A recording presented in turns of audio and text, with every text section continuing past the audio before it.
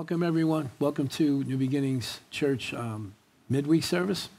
I'm so glad that you can join us tonight. And I want to start this off with a scripture that I believe is going to kind of set the stage for the teaching that I have for tonight.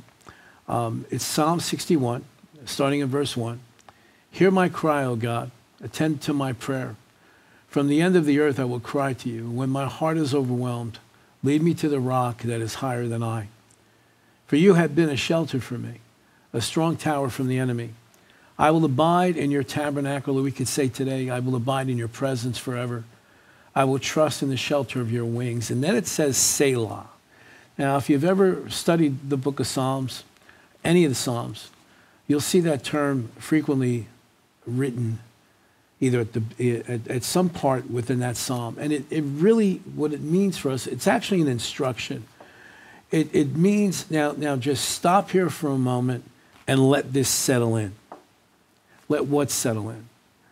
We hear the cry of the person who wrote this psalm. We hear the frustration. We hear the desperation. We hear a troubled soul. And basically this individual is declaring that he believes with all of his heart that when he cries out to God, that God hears him. He believes that when his heart is overwhelmed, that he's going to be led to something stronger than himself. Verse 2 says, lead me to the rock that is higher than I.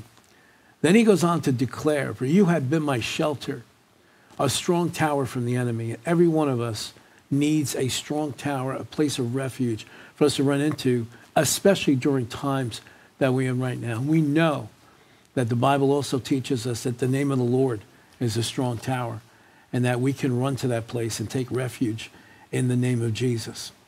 So at this season that we're in right now, season of upheaval, uncertainty, we're all trying to figure out how to position ourselves for what could possibly be a new normal for us from this point forward.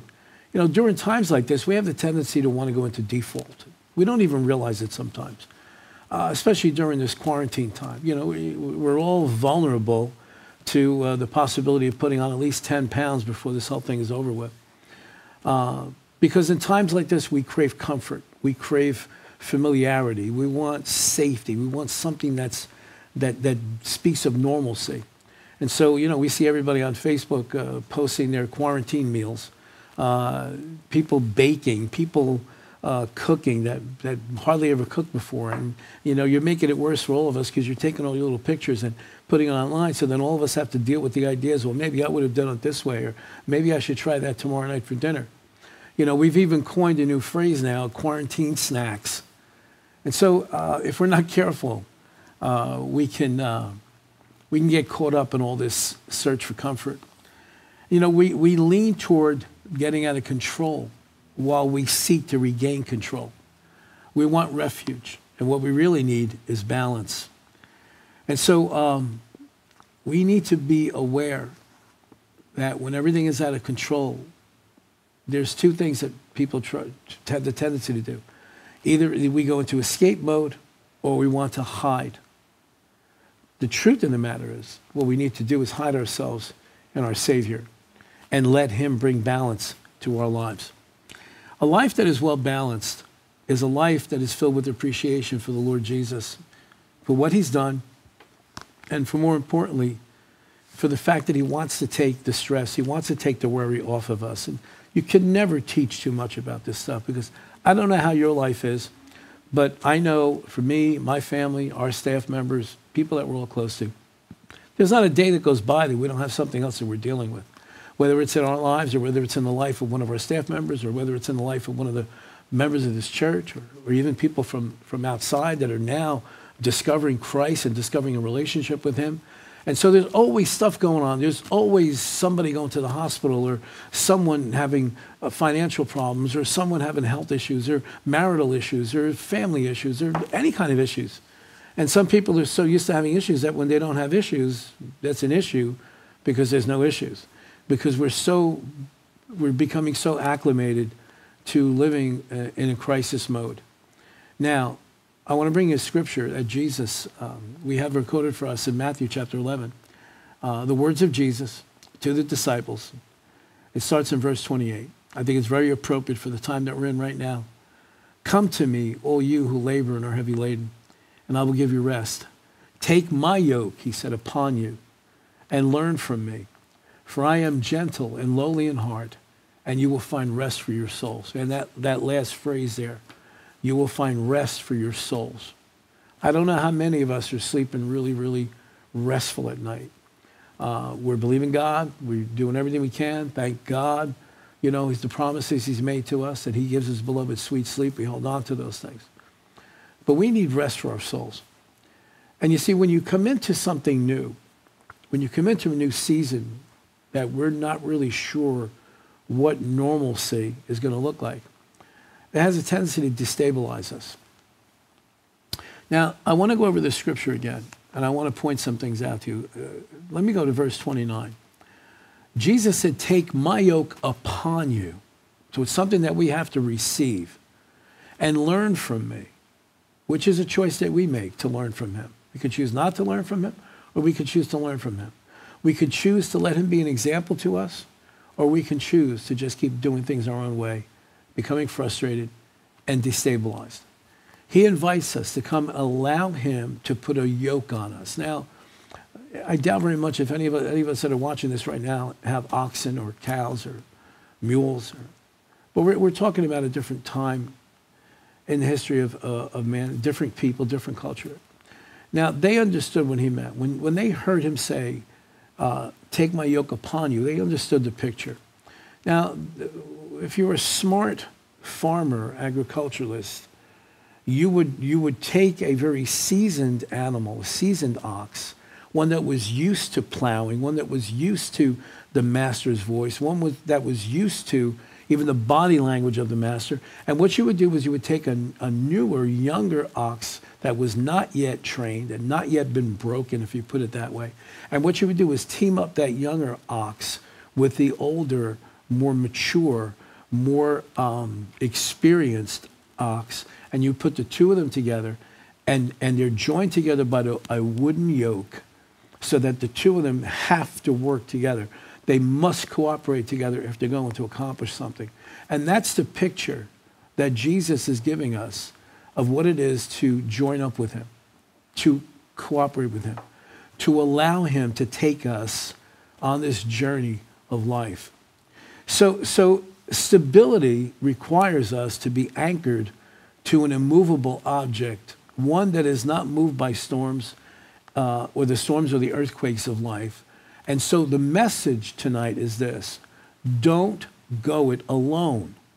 Too many of us have an independent attitude. I'm talking about Christians. I'm talking about believers. You know, it's wonderful living in this country. I still believe this is the greatest country on the earth. I believe it's probably the greatest country in all of the history of mankind. But we have one flaw. Our foundation of this nation was built upon independence. And that independence is ingrained in us to a fault. See, we have this attitude of if I'm successful, then I got to do it on my own, and I got to make my own way. And don't tell me how to do things. I'm going to do it myself. And so that independence sometimes slips into our relationship with God. And so without even realizing it, we automatically launch into everything in our life on our own.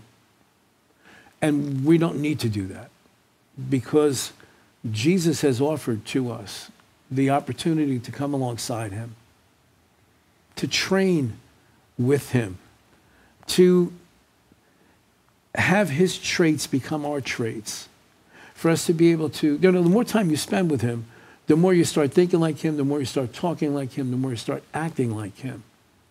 And we need that right now. We don't need to be working independent of God. We need to be working in a cooperative relationship with him. We need stability in our lives. We need a rock solidness in our life. Forget about what's going on around us. It changes on a daily basis.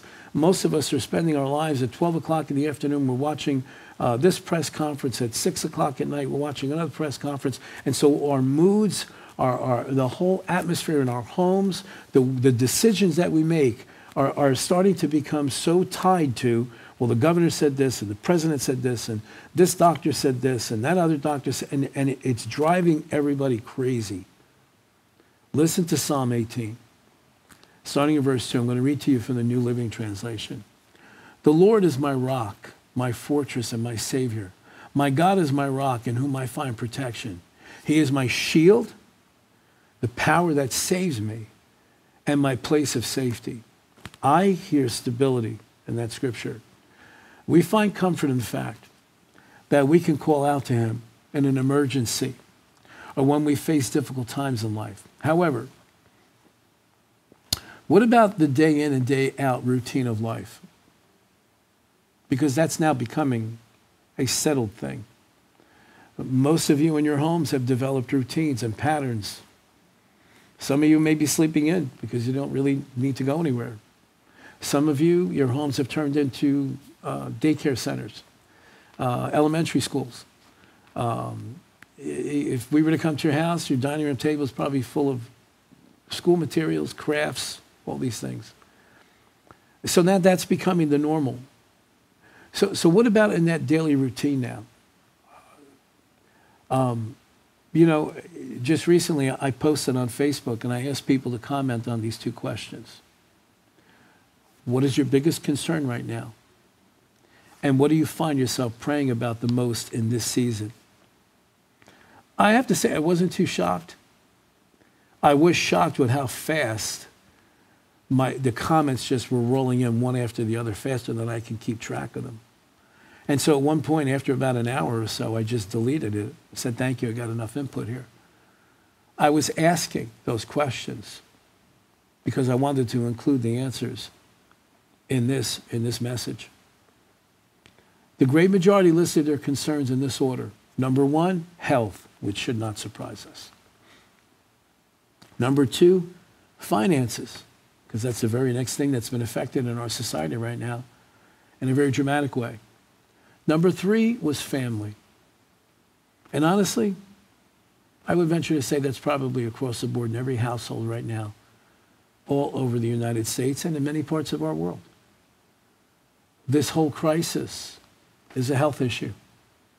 It has indirectly affected our finances. But when you have health issues and you have uncertain finances, the two of those affect the family. Marriages are affected, relationships are affected, children are affected. All three of these are concerns in our everyday lives. But these are routine concerns. The daily, day in and day out areas of concern, these are things that occupy most of our thinking process. Now listen to what I'm going to say. There is no need for you to go through this alone. There is no need for you to suffer through your health concerns, whether they're actual real and you're actually having health issues right now, or if it's just an overwhelming concern and anxiety that you've got yourself convinced that at one point or another you're probably going to get this virus. I tell you to resist those thoughts right now in the name of Jesus. Do not roll over and play dead. But what I want to talk to you tonight about, you don't have to go it alone. These are areas that most likely we try to handle on our own strength. We worry about our health. We listen to every report. We're watching everybody's videos because when they send us a video, they tell you better watch it now because it's probably going to get taken down. Every quack in the world has an opinion right now of how to safeguard our health. But we rarely ask the Holy Spirit for his help. We're throwing down supplements by the handful. We're stocking up on all the newest superfoods. But we rarely ask the Holy Spirit for wisdom on how to stay healthy. We don't have to go it alone. Some of us stay up at night crying, scheming, how to make ends meet because our finances have been devastated. And usually we leave it as a last resort to go and pray. And I believe the Spirit of God wants us to know tonight, you don't have to go it alone.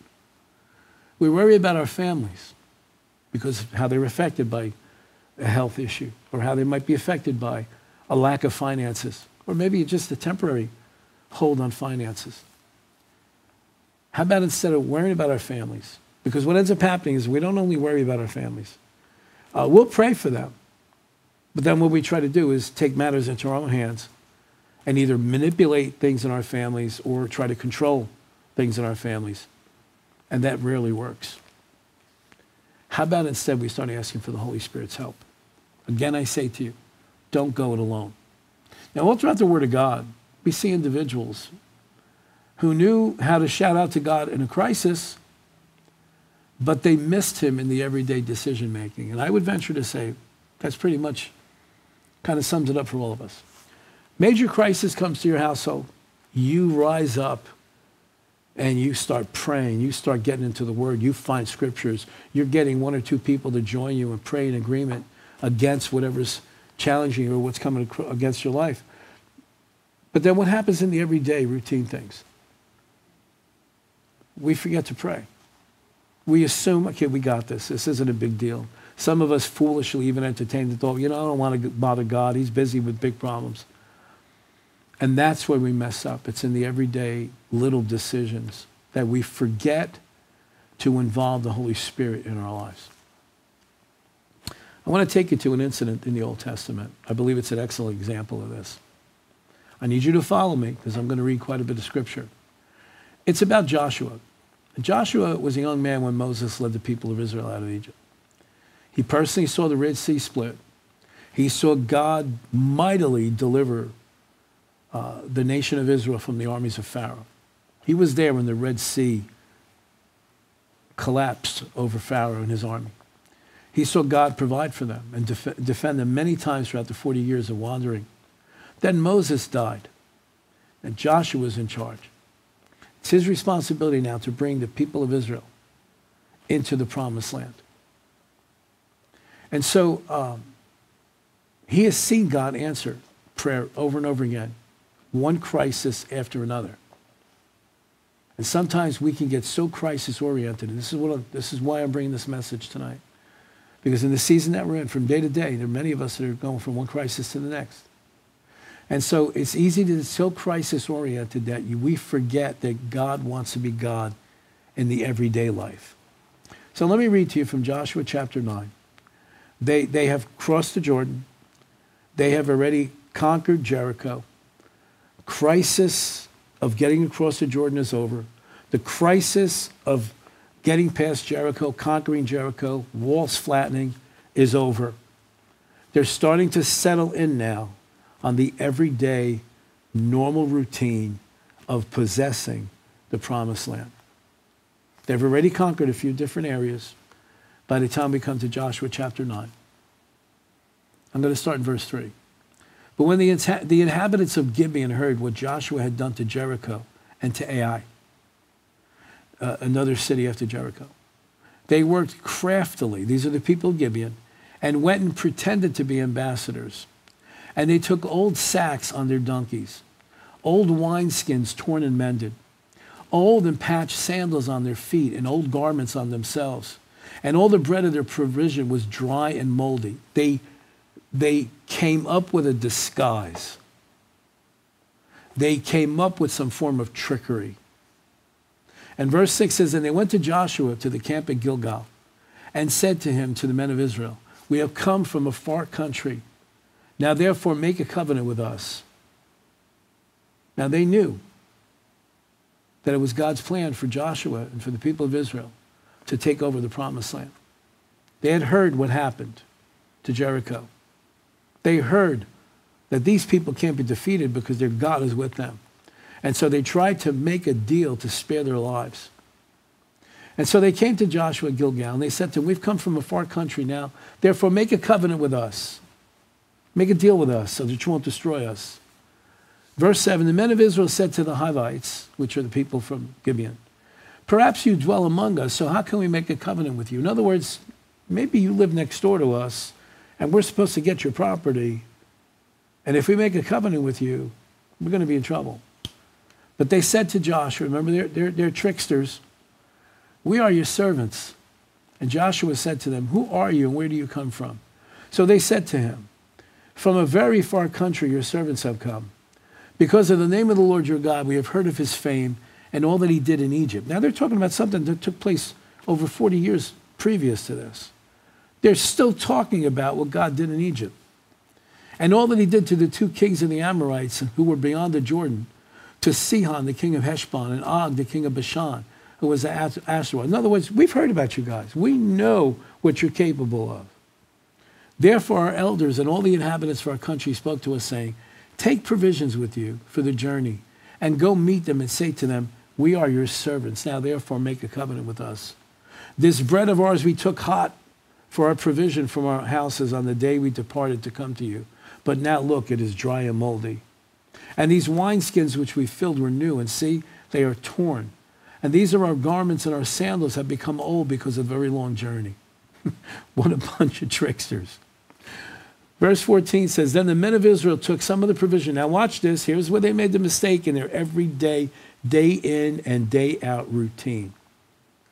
They did not recognize that they were putting themselves in jeopardy. They did not stop to pray. They did not consult God. They did not ask him for any help. They looked at the natural. They looked at the bread. They looked at their clothing. Verse 14 says, the men of Israel took some of the provisions, but did not ask counsel of the Lord. They did not ask counsel of the Lord. So Joshua made peace with them. To Joshua, this is enough proof. We're good. And made a covenant with them to let them live. And the rulers of the congregation swore to them. So not one of them among them said, you know what, why don't we pray? Why don't we stop? Well, let's take a time out here. Something's fishy about this. Not one of them. They were so used to running to God in crisis that they forgot to go to God and acknowledge him in all their ways. So they made peace with them. They made covenant with them. The one thing you have to understand about a covenant, when a covenant is made, it cannot be broken. A covenant is not like a contract. A covenant it's a contract with spiritual implications.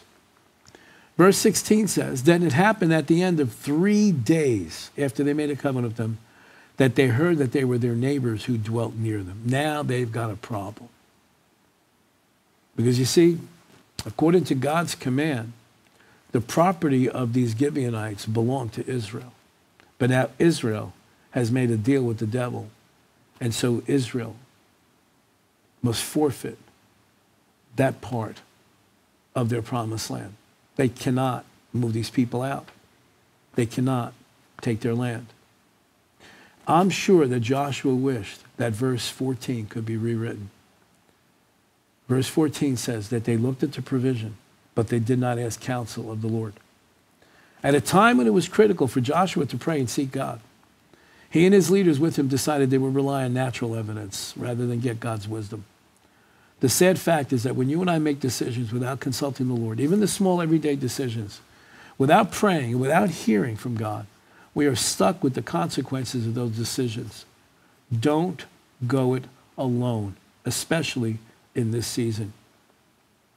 They only relied on their natural senses, and they made a decision. Maybe it was possible that they had gotten kind of blinded by all their success. You know, that can happen sometimes. But the fact of the matter is that God held them to their decision, because there's certain times that God's not going to let you out. Even if you repent, you're sorry, he'll give you the grace, but most of the time you're going to go through it. You're going to endure the consequences of the decision that you made without consulting the Lord. And I know there's some of you watching this right now going, oh my God, I wish I had heard this last year or 2 months ago, or whatever. You know, there's nothing worse than we make a decision to do something without consulting God. And sometimes when it's not that we're evil, or we don't think of it. We don't stop to say, let me just hear from the Holy Spirit about this. And then we have to live the rest of our lives, depending on the severity of the decision that we made. I can think of plenty of decisions that I made in the past that I would have done differently now, that if I had prayed, I'm sure God would have shown me something different.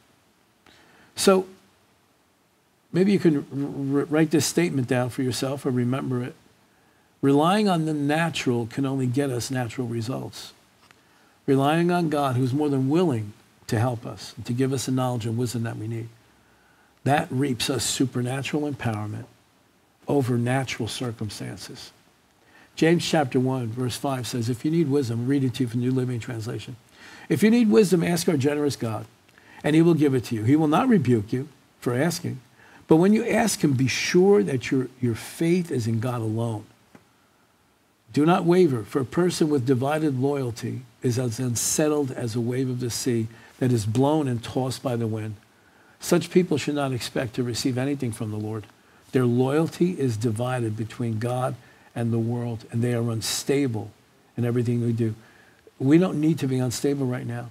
The times are unstable. Our society is unstable. Our economy is unstable. Our ability to just think straight sometimes is unstable because everything around us is unstable. Don't go it alone. You have God.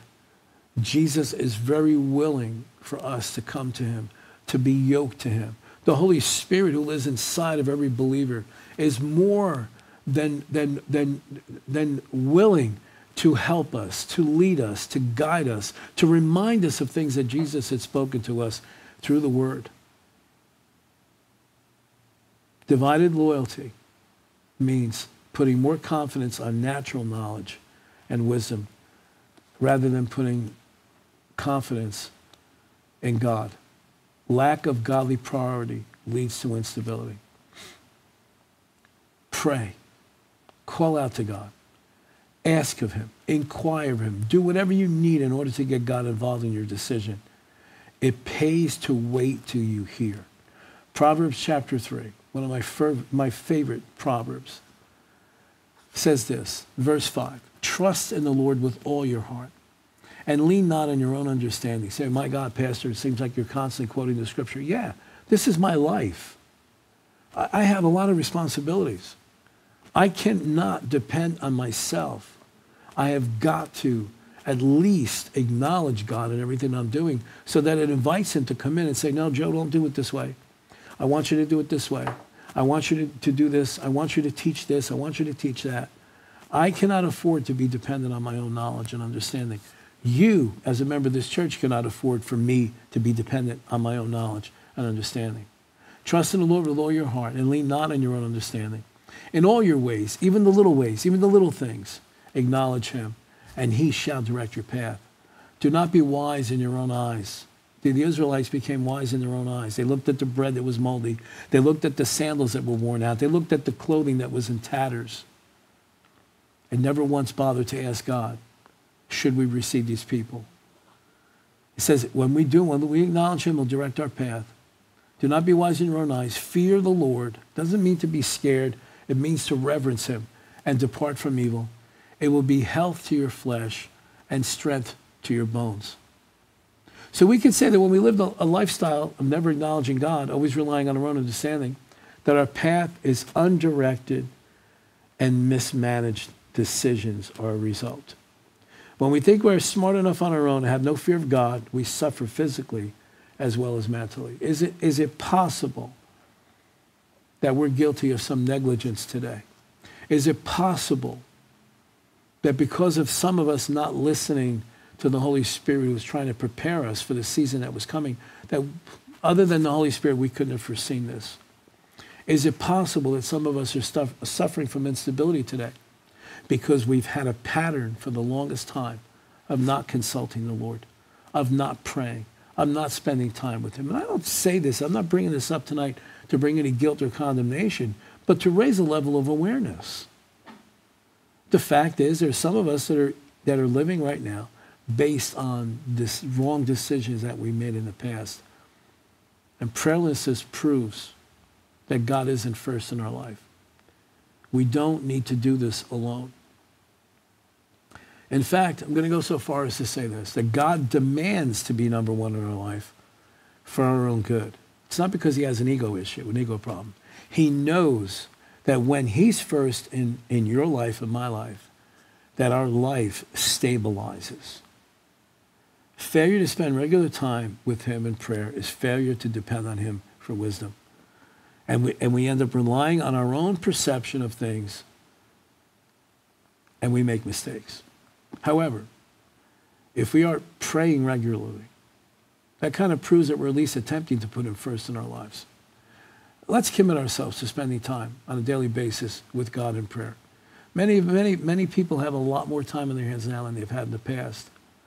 Let's commit to a personal working relationship with God, who created the universe. What does it mean? What does it mean to live in the kingdom of God? It means that you make God's agenda your agenda. You make God's will your will. You care about what God cares about, what he cares about. And whatever blesses him, whatever pleases him, that's what we want to do. That's stability in our lives. If you only run to God when there's a crisis, you're going to miss out on God being involved in the daily decisions that possibly could avoid a crisis in your life. And prayer should never be a last resort in our lives. It should be the first choice. Put God first in your daily lineup of responsibilities. I just want to point something interesting out to you. I don't know if you've ever considered this or not.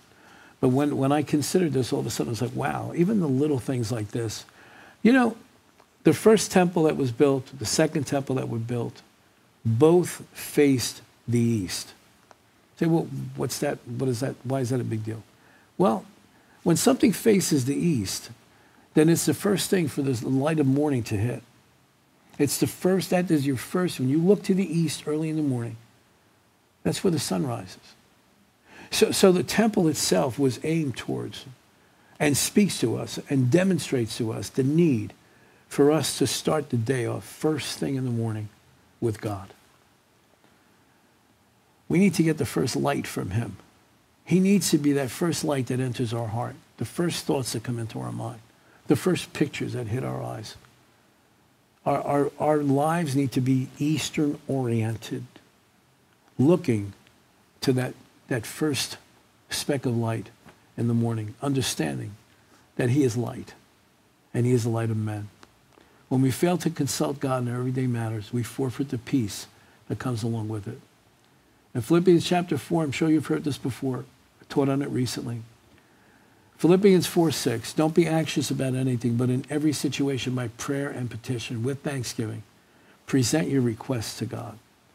First thing, not last, not after we've tried to do everything on our own. First thing. And verse 7 says, and the peace of God, which transcends all understanding, will guard your heart and guard your mind in Christ Jesus. Why is that important? Because our decisions start here. We confirm them here. And so if my heart is being guarded and stabilized by the presence of God and my focus on God, then my mind is going to lean in that same direction. And I'm going to make less bad decisions and more godly decisions. Let's commit tonight that we're going to walk out Proverbs chapter 3 and make it a lifestyle. Let's pray. Pray with me right where you are right now. Father, beginning this day, I commit to trust in you with all my heart. I will not rely on my own understanding. In everything that I do, I'm going to acknowledge you. So, Father, that you may be free to direct my path. I resist being wise in my own eyes. I will reverence you. I will honor you. I will respect you, Father. I will depart from evil and live as one having right standing with you. Father, forgive us for not including you in the decisions that we made in the past, and forgive us for neglecting your wisdom. I receive your mercy for the past, and by faith I take hold of your grace for the future. In Jesus' name, amen. Amen. Thank you so much for joining me tonight. I pray that you stay connected with us on a regular basis. I pray that you make sure that on the weekends you get online, you watch our services online. But just as importantly, please share these messages. There are people in your own family. There are people on your jobs, your coworkers. There are friends that are right now, they're suffering in their hearts and their souls. They're worried. They're anxious. They're afraid. They're concerned for their children, concerned for their future. Why don't you take this opportunity to share some hope with them? Share this message. Share all of our messages on YouTube. Pray and ask the Lord to show you who you should send what message to. They'll thank you for it. And again, one more time, I just want to say thank you so much, all of you who are giving consistently, bringing your tithes, your offerings online, giving online. You can just go to our website and click on the giving page there, newbeginningsnj.org. Go right to the giving page, click on there. Safe, it's secure. Or if you feel like you don't want to do that, you can drop it off at the church office. There's a mailbox outside. You can put your offering in there, your tithes. You can mail it to us, whatever is easiest for you. I just want to say thank you as a pastor of this church. Thank you for your faithful, consistent support. You're making our lives so much easier, not having to have the stress of financial concern and financial problems. You're enabling us to continue to bring this gospel of God's grace to as many people as possible. Thank you from the bottom of our heart. We love you. We look forward to being back together again soon. In the meantime, don't go it alone. Let the Holy Spirit help you. God bless you.